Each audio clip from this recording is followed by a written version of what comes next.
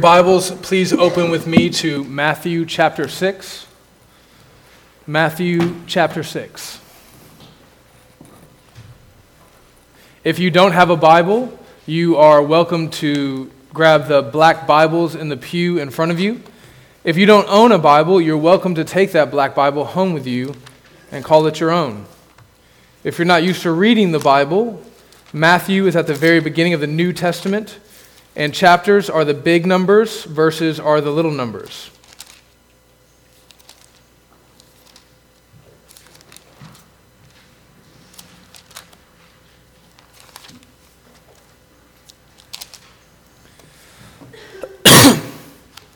I don't know if you've been paying attention, but the theme of this morning's service has been shot through with debt. It's what we've been singing about, it's what we've been praying about, and now it's what we will see in the sermon. It's not difficult to understand the concept of debt. Simply put, debt is when you owe someone something. Your indebtedness to someone doesn't have to be financial. You could owe someone a debt of gratitude or a debt of service, but typically the debt that we refer to is financial. And the principle is the same regardless of wherever you find the debt. We are in the red.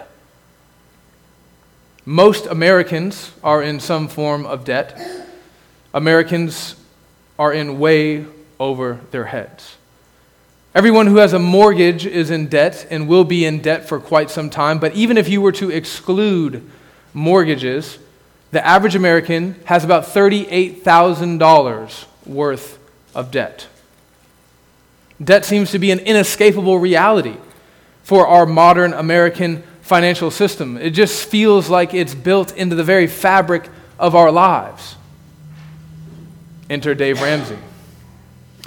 Dave Ramsey is a radio host, author, speaker, financial advisor, and all-around likable guy. Millions of people the world over have been helped by Dave's common sense approach to handling money. And one of the main focuses of Dave's career is helping people get out of debt. And his solutions aren't particularly eloquent or inventive. It usually involves the common sense ideas of, get this, not spending money that you don't have, living within your means, and then developing a plan to pay off any debt that you currently have, and then not get back into it again in the future with discipline. There's nothing special there, but you'd be surprised at how uncommon common sense is, particularly when it comes to money. Now, Dave says that a person in debt should do three things in order to experience what he calls financial freedom. He says you should, 1, analyze your debt, 2, tackle your debt, and then 3, continue to live debt-free. He says that almost anyone who has a job can experience financial freedom with these 3 easy steps. But what if the debt that we owe isn't financial? Can we still tackle our debt with 3 easy steps if our debt is, for example, of a spiritual nature?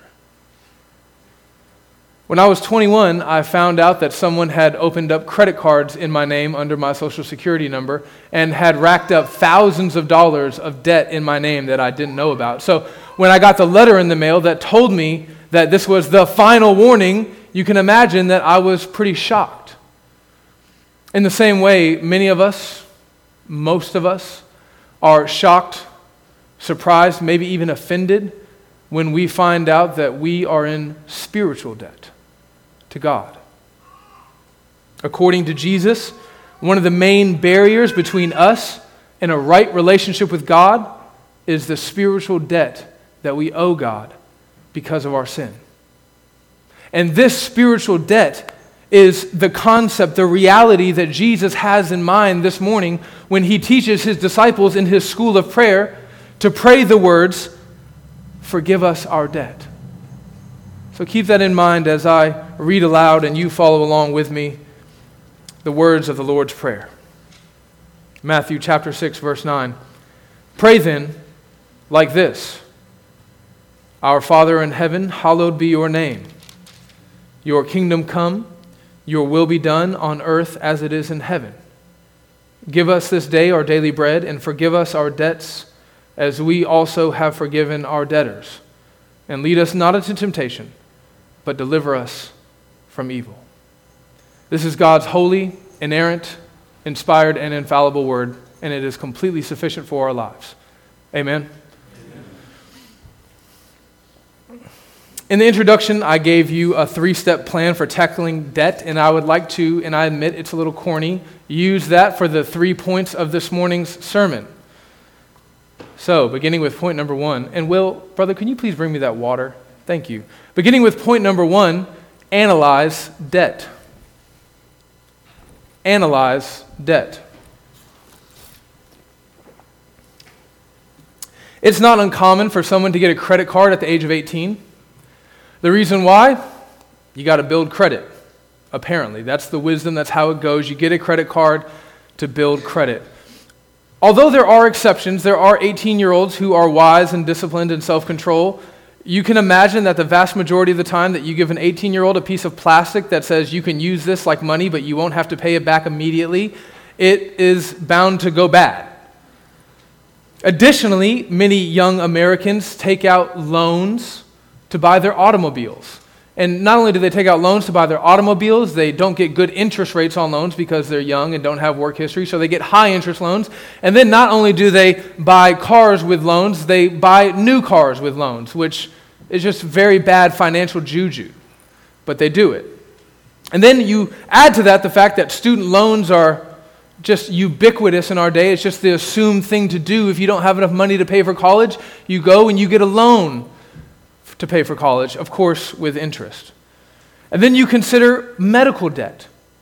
Without insurance, you could very easily rack up tens, maybe even hundreds of thousands of dollars of debt.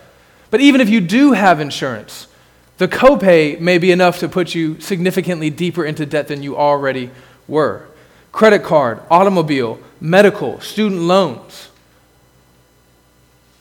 Many Americans are swimming. They're just completely over their heads with debt.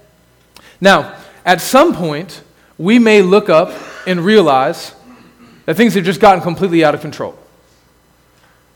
When that happens, you have 2 groups of people.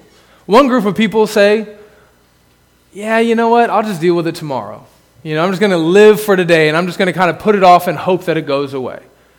But the other group of people, which I hope as Christians we tend to be these kinds of people, we realize that's not a good way to be a steward of what God has given us for the glory of His name, and so we decide that we can't keep living this way. And so we begin to plan to do better and to get out of debt. Now, this usually involves sitting down with some informal financial advisor like a friend, a family member, a pastor, and we just sit down and we write out all of our debt. And we take a long, hard look at the numbers. It can be tough, but it's absolutely necessary because you can't begin to get to step 2 of tackling your debt until you handle step 1 of recognizing the extent of your debt and the nature of your debt. Well, the same thing is true of spiritual debt. Before we can begin to tackle our spiritual debt, we have to understand the nature, the complexity, the extent of our spiritual debt to God. Now, analyzing our financial debt isn't that difficult. We just sit down with a piece of paper and we take our bills and we say, okay, I owe this amount of money to this person and this amount of money to this person. You can rank it from least to most, however you want to do it. But believe it or not, it's actually easier to analyze your spiritual debt. You see, when you owe financial debt, you could owe it to any number of different people, banks, family members, institutions like schools, and the amounts can vary significantly, $10, hundreds of dollars, hundreds of thousands of dollars. But when it comes to analyzing our spiritual debt, it's just much more simple. The debt that you owe is to God alone. And what you owe Him is your eternity. This point is made clear in the scripture that our sister Jackie just read for us earlier in the service. In Matthew 18, Jesus tells a parable of a servant who was indebted to his master, the king. This is a picture of you and me and our debt, our spiritual debt to God. Now, the servant in Jesus' parable, the servant in Jesus' parable owed his master 10,000 talents. Let me try that again. 10,000 talents. There, that's what we're looking for. Yeah. No, there's a reason why there's not an audible gasp, because we don't really know what 10,000 talents means. For that reason, the NIV translates it like this: when the king began to settle, a man was brought to him who owed him 10,000 bags of gold. Okay, all right, that's a little, right? But we still don't really, last time you saw a bag of gold, you don't know the price of gold, you don't know how much it's worth, right? Okay, what's another way to say this? Adjusting for inflation, doing the math as well as I do it.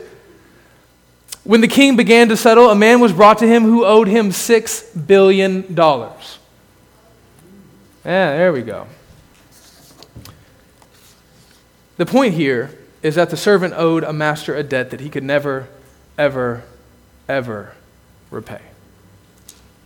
The man owed so much money that as the parable continues, Jesus says that the master was going to auction off the man and his entire family, not to pay off the debt, because that wouldn't pay it off, just as a punishment. This was common in the ancient world.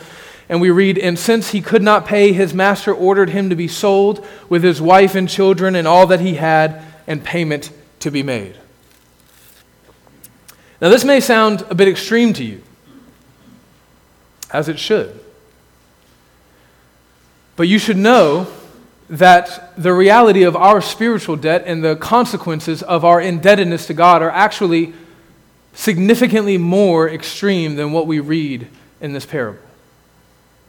You see, this parable of financial debt is a picture of our spiritual debt, and spiritually what we owe God is not money, but justice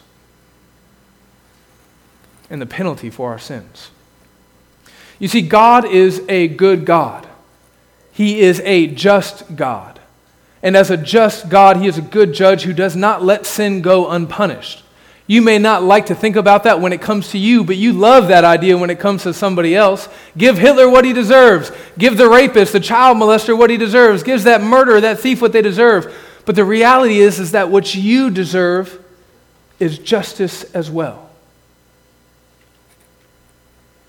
And as generally acknowledged to be the case, a satisfaction of justice involves a punishment that is in keeping with the offense committed, right? So the old saying goes, the punishment should fit the crime. And the bad news of the gospel is that our crime against God is severe. And I think that that's putting it lightly.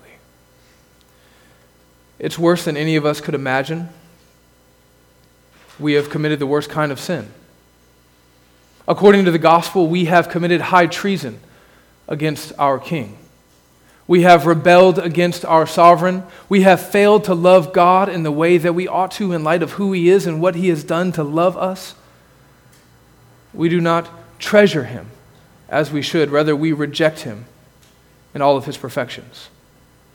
And this is not just some of us, to be clear. This isn't just those guys out there. Scripture could not be any clearer. There is no one righteous, no, not one. All, like sheep, have gone astray. Now, if God were a mere man, like us, maybe even if He was the most perfect man that ever lived, the best man that was ever born to a woman on the face of this planet of earth, maybe then it would be sufficient to give our physical lives as a payment for our sins. But the reality is that God is not a man. And our crimes are in a completely different category. The punishment for our sins must be so severe because of who God is. One aspect of God is His infinity, His eternality. God isn't just love, He's infinitely loving.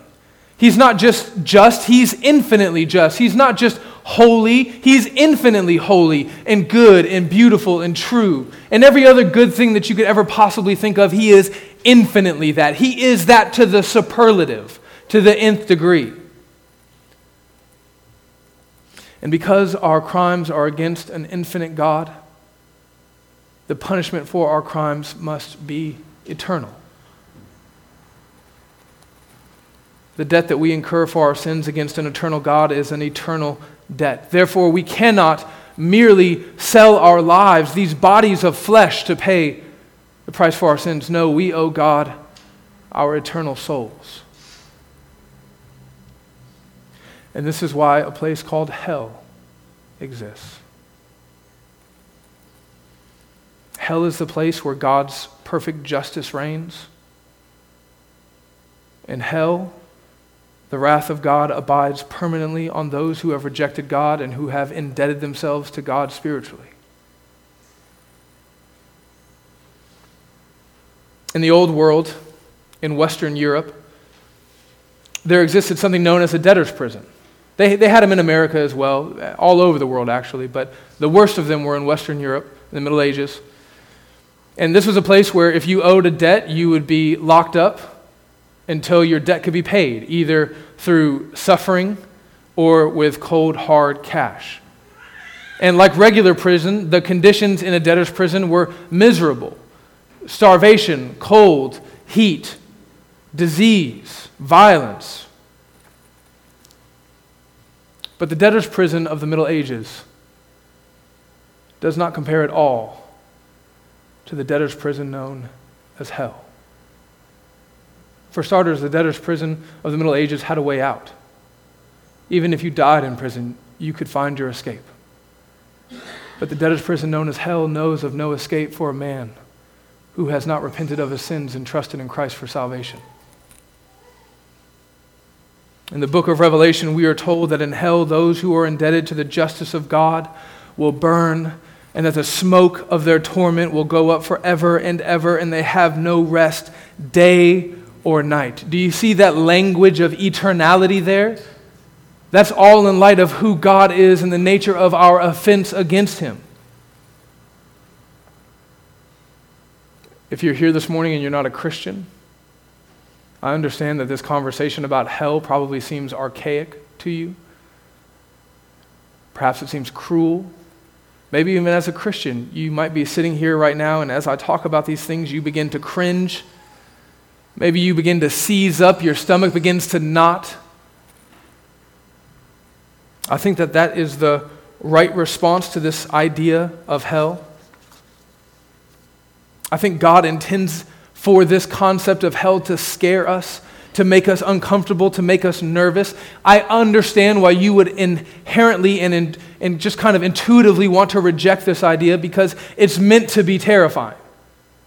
In God's grace, He tells us about the place where He punishes our sin debt so that we might flee from that place and turn to Christ for salvation. What I do find interesting, however, is that we never seem to react with this same kind of revulsion when we think about our sin. When we think about hell, we get nervous and clammy and anxious, and we feel the weight of it. But when we think about sin, how do we feel? Does our sin against the God of the universe, the God who made us, the God who loves us, the God who is infinitely perfect in every way, does our sin against Him weigh on us in any way at all? Does it make us nervous or uncomfortable? Does it cause our stomach to knot up in balls? No, it doesn't. I think we have such a strong revulsion to hell because we have such a light view of God. If we rightly understood the nature of our offense to God, we would understand the debt that we owe God, and hell wouldn't seem cruel. It would seem like the most natural response that a good and righteous judge could conjure up in order to pay for these infinite offenses. But instead, we presume the position of judge for ourselves, and in our fallen nature and with our broken reason, we put ourselves in the place of God, and we decide what is just and right and fair. We fail to understand the debt that we owe God because we do not know God. Point number 2, we must begin to tackle our debt. So once we've begun to grasp the nature and the extent of our debt, we move on to step 2. In terms of financial debt, this is a logical progression. Okay, it's not that hard. Once you've got all of your debts written out, you just decide to start paying. Different philosophies here. Some people say you pay the one that you owe the most interest on first. Dave Ramsey has a different approach. He says pay off the smallest debt first. That way you get a win under your belt.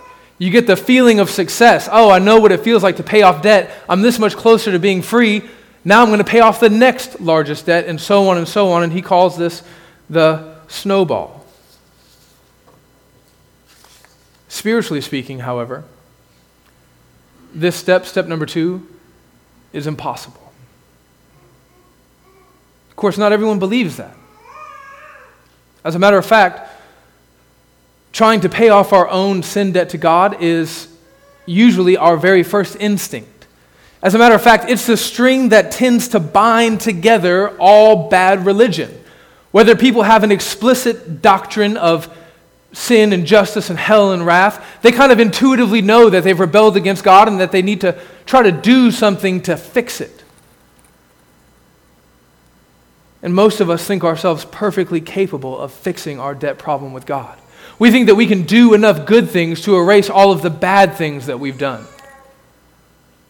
We think that we can go from the red to the black in the ledger of God's justice by doing things like altruism, random acts of kindness, prayer, church attendance, scripture memorization, public service of various kinds.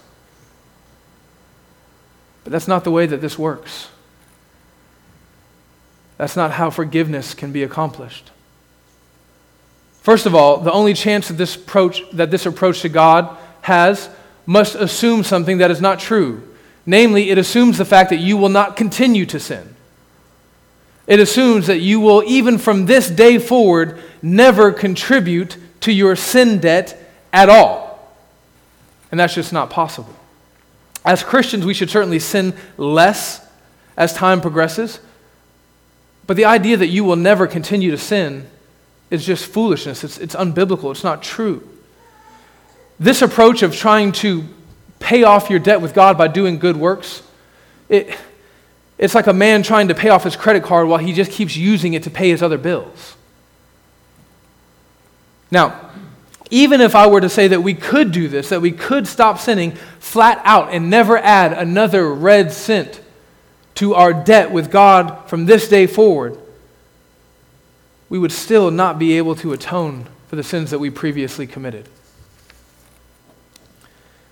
The very first sin that we ever commit against an eternally righteous God puts us eternally in the debt of God's justice. We can spend every second of every day of the rest of our lives trying to do all the good and right and true things that we think we should do in this world, feeding the poor, caring for orphans, praying, reading scripture, and it would never be enough to undo even one of the sins that we have committed against our God. When Amber and I lived in South America, I used to ride my motorcycle out to the villages to go preach, and that got pretty dangerous after a while for men with guns or potholes, driving at night, accidents, buffaloes charging at me. So someone very kindly bought us a truck to drive out to these villages. And we had to hide our truck when I wasn't out in the village because the odds of somebody stealing it were about 100%, okay? So we were in the jungle. We didn't really have a parking garage to go put it at. Our house, we were the only house in the neighborhood that had floors. So the odds of us having an attached garage were also slim. So what we decided to do was to dig out a hole in maybe like the 60-foot hill that was next to our house, that bumped right up against our house. We were going to dig out a space there big enough to park our truck and then build a gate around it, a wooden gate. I don't know how effective it would have been, but that was the plan. We were going to try to protect the truck. Me and 3 other men who were much better at digging than I was, we spent a week trying to dig out that hole. And it was the worst week of my life. It was terrible. It seemed like no matter how much digging and pickaxing I did, just the dirt didn't move. The hole never got any bigger. I remember at one point spending an hour just digging in the same place, filling up buckets, putting them in wheelbarrows, moving them, and coming back, and feeling not 2 square inches of dirt had been moved from that place. And in that moment I thought, man, this is what it must feel like to pay off our sin debt to God with good works. We strive and we grind and we labor and we sweat. We just don't get anywhere at all. Sometimes in life, people can catch a break. I know some people who have had some massive debts paid off for them. I know a guy who had all of his student loan debts paid off for him by a member of his congregation. Don't worry, I'm not dropping a hint. I don't have student loan debts. But this actually happened. I also know another guy whose mom paid some of his debts off so that he could go to seminary. And wouldn't it be great if someone, a friend, a family member, could pay off our spiritual debt to God? Wouldn't that be fantastic? The only problem with that is that Scripture tells us that it's not possible. And I'll tell you why. Another man cannot pay off your debt to God because every other man that has ever been born to a woman is also spiritually in debt to God. All sin, all fall short of the glory of God. All men are born with a sin nature, and all men fall in that sin nature. You cannot pay off that debt with more debt. I know people who have tried to pay off one credit card with another credit card, and I know that they might have felt like they were accomplishing something, but the fact is, nothing changed. They were still deeply in debt. The psalmist says this exact point in Psalm 49, verses 7 and 8. He says, "No one can redeem the life of another or give to God a ransom for them. The ransom for a life is costly, and no payment is ever enough." So then, what hope is there for sinful man to get out of debt with God? I love this part of the sermon. If you've been in a solid Bible-preaching, Bible-believing church, you've probably heard this kind of climax in the sermon 10,000 times, and I preached it 10,000 times, and it just never gets old. Because this is the part of the sermon where I get to tell you the good news of the grace of Jesus Christ.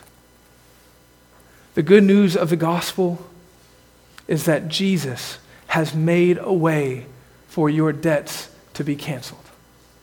If you felt like, man, you have been laying it on thick for the last 30 minutes trying to make me feel bad and beat down and broken about my sin, you're right. You're absolutely right. I've been trying to hold your head under the water of guilt so that when I tell you about this beautiful grace of God that's offered to you in Jesus Christ, you might receive it with joy. Jesus came as fully God and fully man. And as a man, because he was fully God, he never sinned. He never rebelled. He never incurred any spiritual debt with his Father's justice. He lived a perfect life of righteousness and obedience to his Father's will. And in heaven, he has a perfect credit score. And in the greatest act of love that this world has ever known, Jesus made the payment for our sins. But not only did he make the payment for our sins, not only did he reach in his wallet and pay the price, he took the debt that we owed onto his own shoulders. And he paid off the debt out of the spiritual abundance of his wealth. 2 Corinthians 5:21 says it this way: God made him who knew no sin to be sin on our behalf, so that in him we might become the righteousness of God. Colossians 2 says it this way. It says that he has forgiven us all of our trespasses. How has he done it? By canceling the record of debt that stood against us with its legal demands. Now, how can a man cancel a debt that is owed with all of its legal demands? How is that possible? It's not right, it's not just, it's not fair. Paul continues. It says, this he set aside by nailing it to the cross. Jesus paid it all. He satisfied the demands of his perfect justice, and he satisfied our debts. But you should know that this debt cancellation, it does not belong to all men. It only belongs to those who will turn from their sins and who will trust in Christ for this great salvation.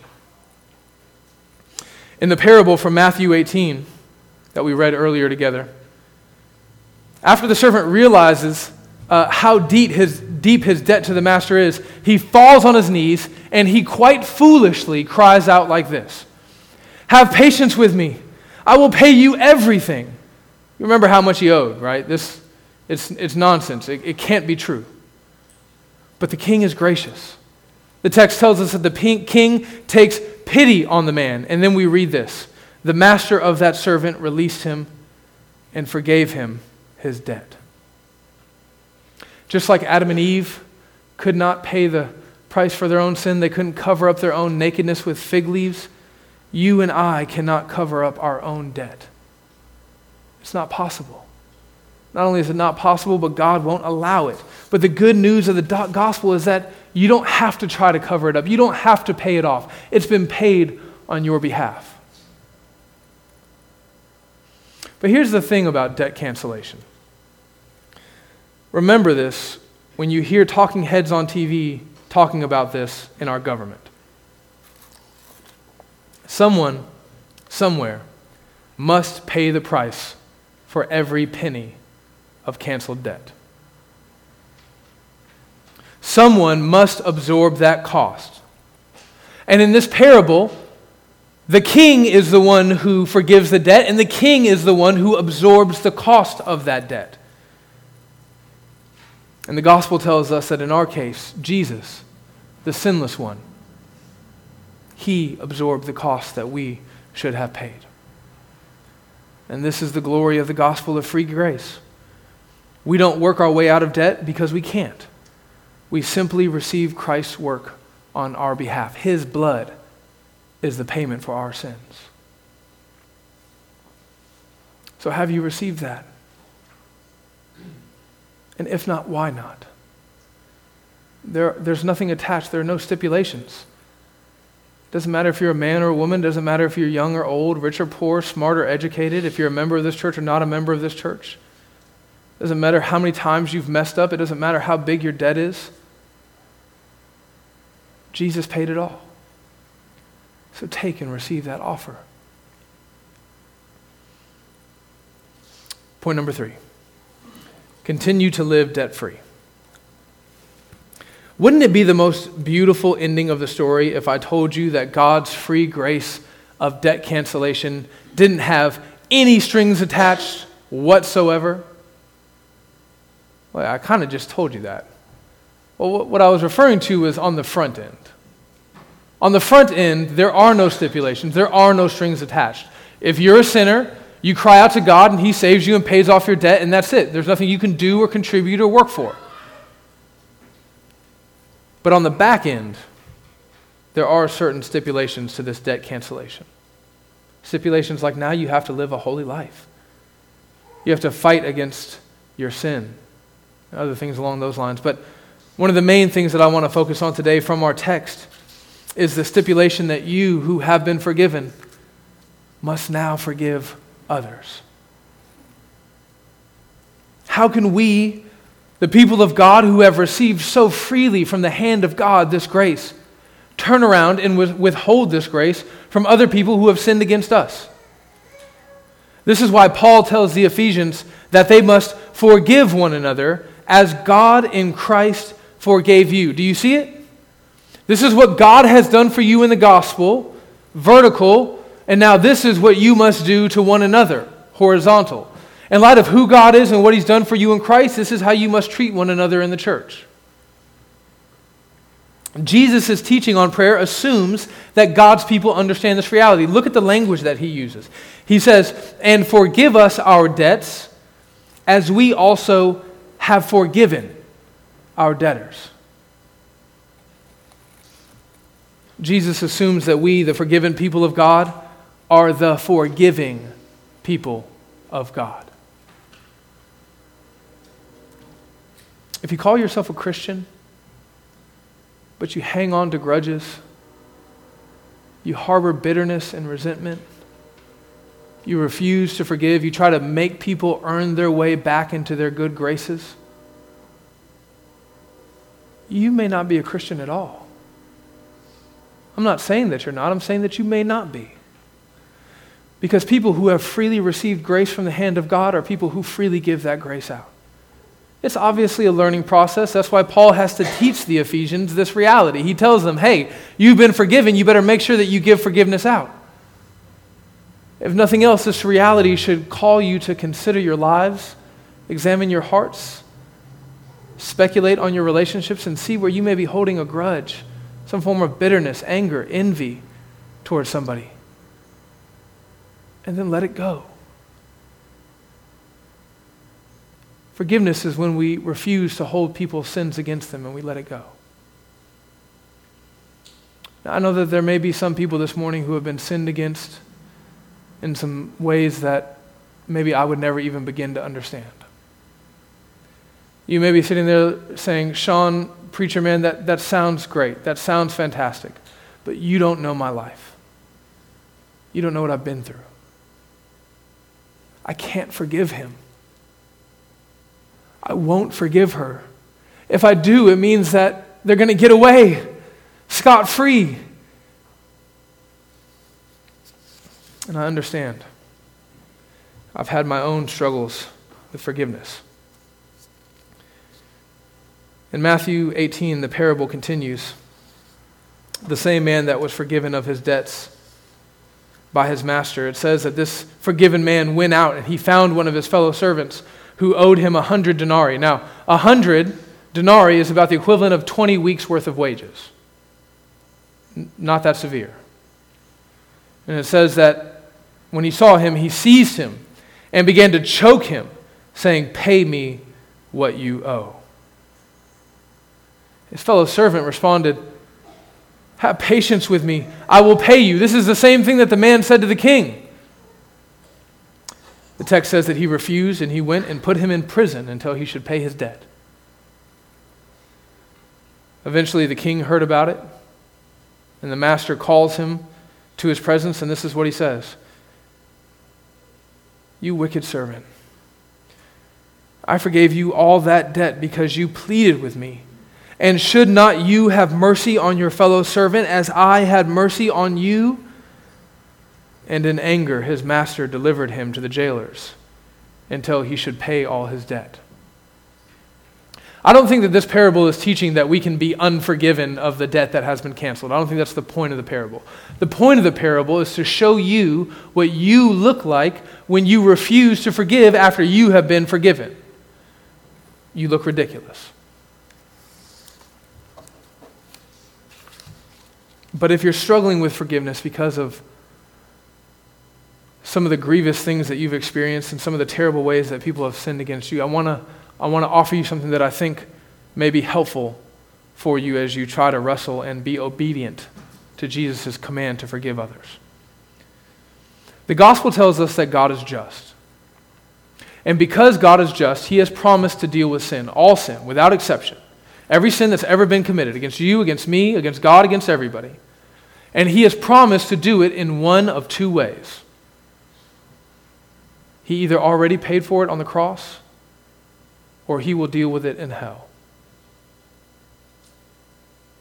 What that means is that you don't have to hold on to that bitterness. You don't have to hold on to that anger. You're free to let it go. The God who made you, the God who loves you, the God who saved you, he is a good judge, and he knows what has happened in your life. He knows what that person has done to you.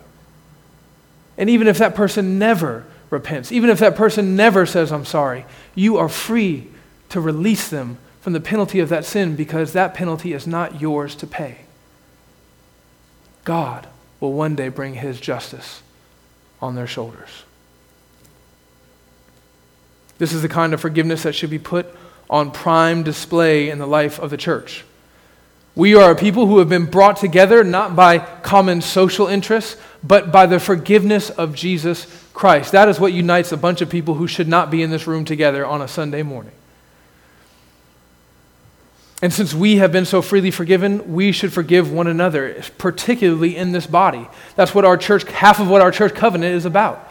And whenever we do love one another and forgive one another in this way, we are showing the world a picture of what the gospel looks like. In closing, I remember that about 7 years ago, I started listening to Dave Ramsey's podcast. I just wanted to know more about how to handle money. I didn't know anything. I was a poor kid. I grew up very dirt poor, and then as soon as I got a little bit of money that the Army gave me, I went out and bought 2 12s and an amp. Not a good investment. So I wanted to do better moving into the future. I really enjoyed Dave's easy tone, his common sense, his down-to-earth language. He didn't use, complicated lingo. I still don't know what a bear market is.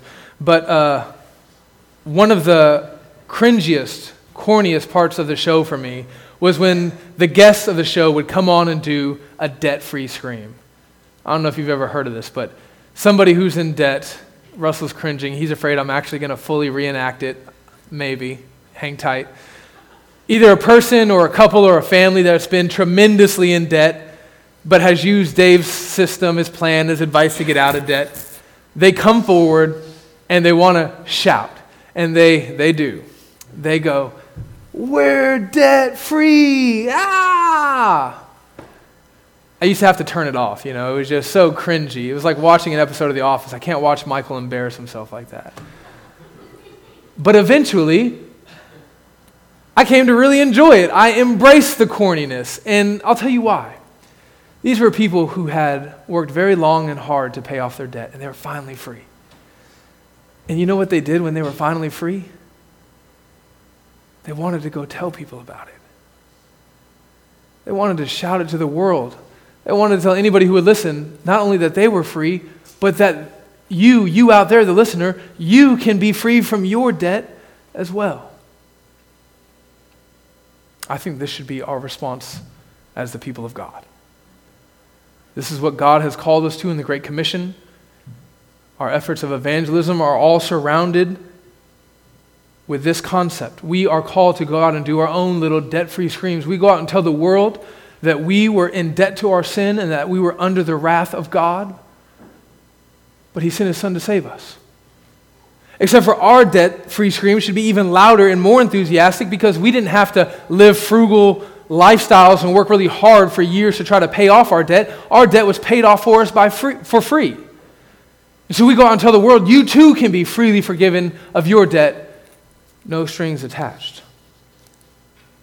We tell the world that our debts have been nailed to the cross in the name of Jesus. With that in mind, I'd like to welcome our sister Maggie Fox up to the pulpit. She will share her testimony of grace and do her own little debt-free scream as she prepares to go into baptism this morning. Here you go, sister. Okay.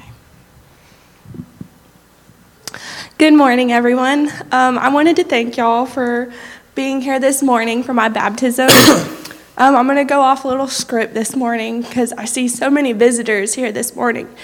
And I just want you to know that it was in God's will for y'all to be here today. And I wanted to introduce my father, Rob Fox. I wanted to thank my church family and my many friends because this is a very important event in my life. I would like to proclaim that this is not about me, but how powerful God is to have opened my eyes and delivered me from despair. This moment, as is every other moment, all about Him and remembering how holy He is. My parents raised me in a Christian household. We went to church many Sundays when I was a child. I specifically remember when I was in middle school, we began to attend Cornerstone Church of God regularly. That summer, I went to a church camp where I was baptized with many other of my friends. As I look back now, I honestly didn't have a relationship with Christ. All I knew was the atmosphere and the reputation that Christians are supposed to have. Fast forward to my later teen years, when I still professed that I was a Christian, but I had no real purpose in life. My main priorities were a man, money, and my image. For many years, I struggled with sex, drug addiction, incarceration, vanity, and failed suicide attempts. I was actively disobedient to God with little to no remorse for my abominations. I wasn't saved until I was at work smoking a cigarette in deceit at work when God waited on my heart that I could either be of God or I could be of this world. I said to myself that I don't want to be of this world. It is sickened by sin, lust, hate, and perverse. I wanted to be of God and have a sold-out, no-doubt relationship with him. Many weeks later, I began to attend 6th Avenue Church of God. That sermon was over Malachi 3:13 through 18, and I remember being so drawn in and my attention was completely on the Word. It began a yearning deep down in my soul to know more and more of the Bible and who God was. That following Wednesday, I enjoyed the Bible study and the participation, as well as the people. I was welcomed with open arms and loved from the very moment I stepped my foot in the door. Oh, I lost my place. Over the next few months, I was reassured by God that this is where I was meant to be according to his perfect plan. As I am a member here, I am passionate about spreading God's message of hope for the whole world. And that message is that Christ lived, died, and conquered the grave to atone for our sins, bridging the gap between us and God by grace. Thank you. Sister. So, real quick, I want to show the members of this church that... Oh, you got it. Go ahead. You got it. I want to show you the statement of faith and church covenant that we have as a church body. If you're a visitor, this is kind of insider baseball talk. The statement of faith is our understanding of the gospel and all of the most important aspects of the Christian faith. And our church covenant is how we agree to live in light of that. And Maggie has signed both of these in agreement to enter into a covenant with us to faithfully protect and promote the gospel and to live it out in obedience to the glory of Jesus' name. We're going to go and get ready to be baptized. Grant is going to lead you in a song while we do.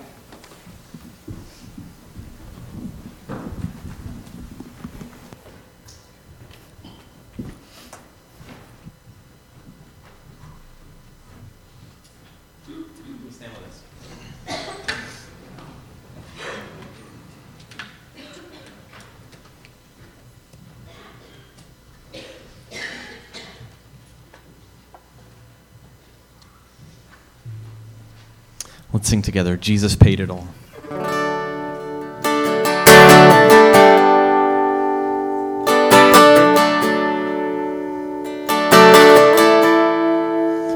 I hear the Savior say, thy strength indeed is small. Child of weakness, watch and pray. Find in me thine all in all. Jesus paid it all to him I owe. Sin had left a crimson stain, he washed it white as snow. Lord, now indeed I find thy power and thine alone can change the leper's spots and melt the heart of stone. Jesus paid it all to him I owe. Sin had left a crimson stain, he washed it white as snow. Jesus.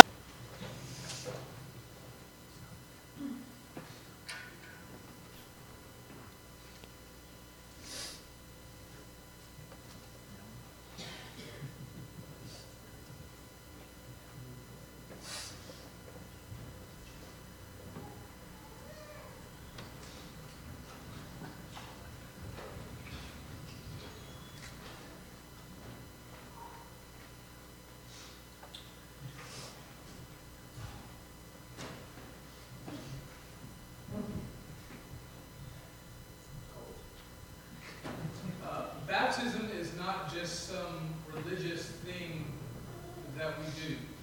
It is pregnant with significance. This is a visible gospel presentation to you. What does it mean to be a Christian? Well, it means that we've died to our sins and that we've been buried and raised with Christ to newness of life.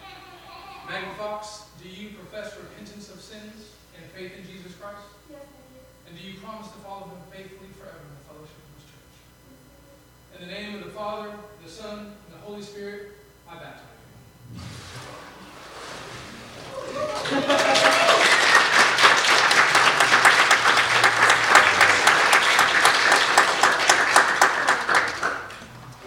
Let us rise together and celebrate as we continue to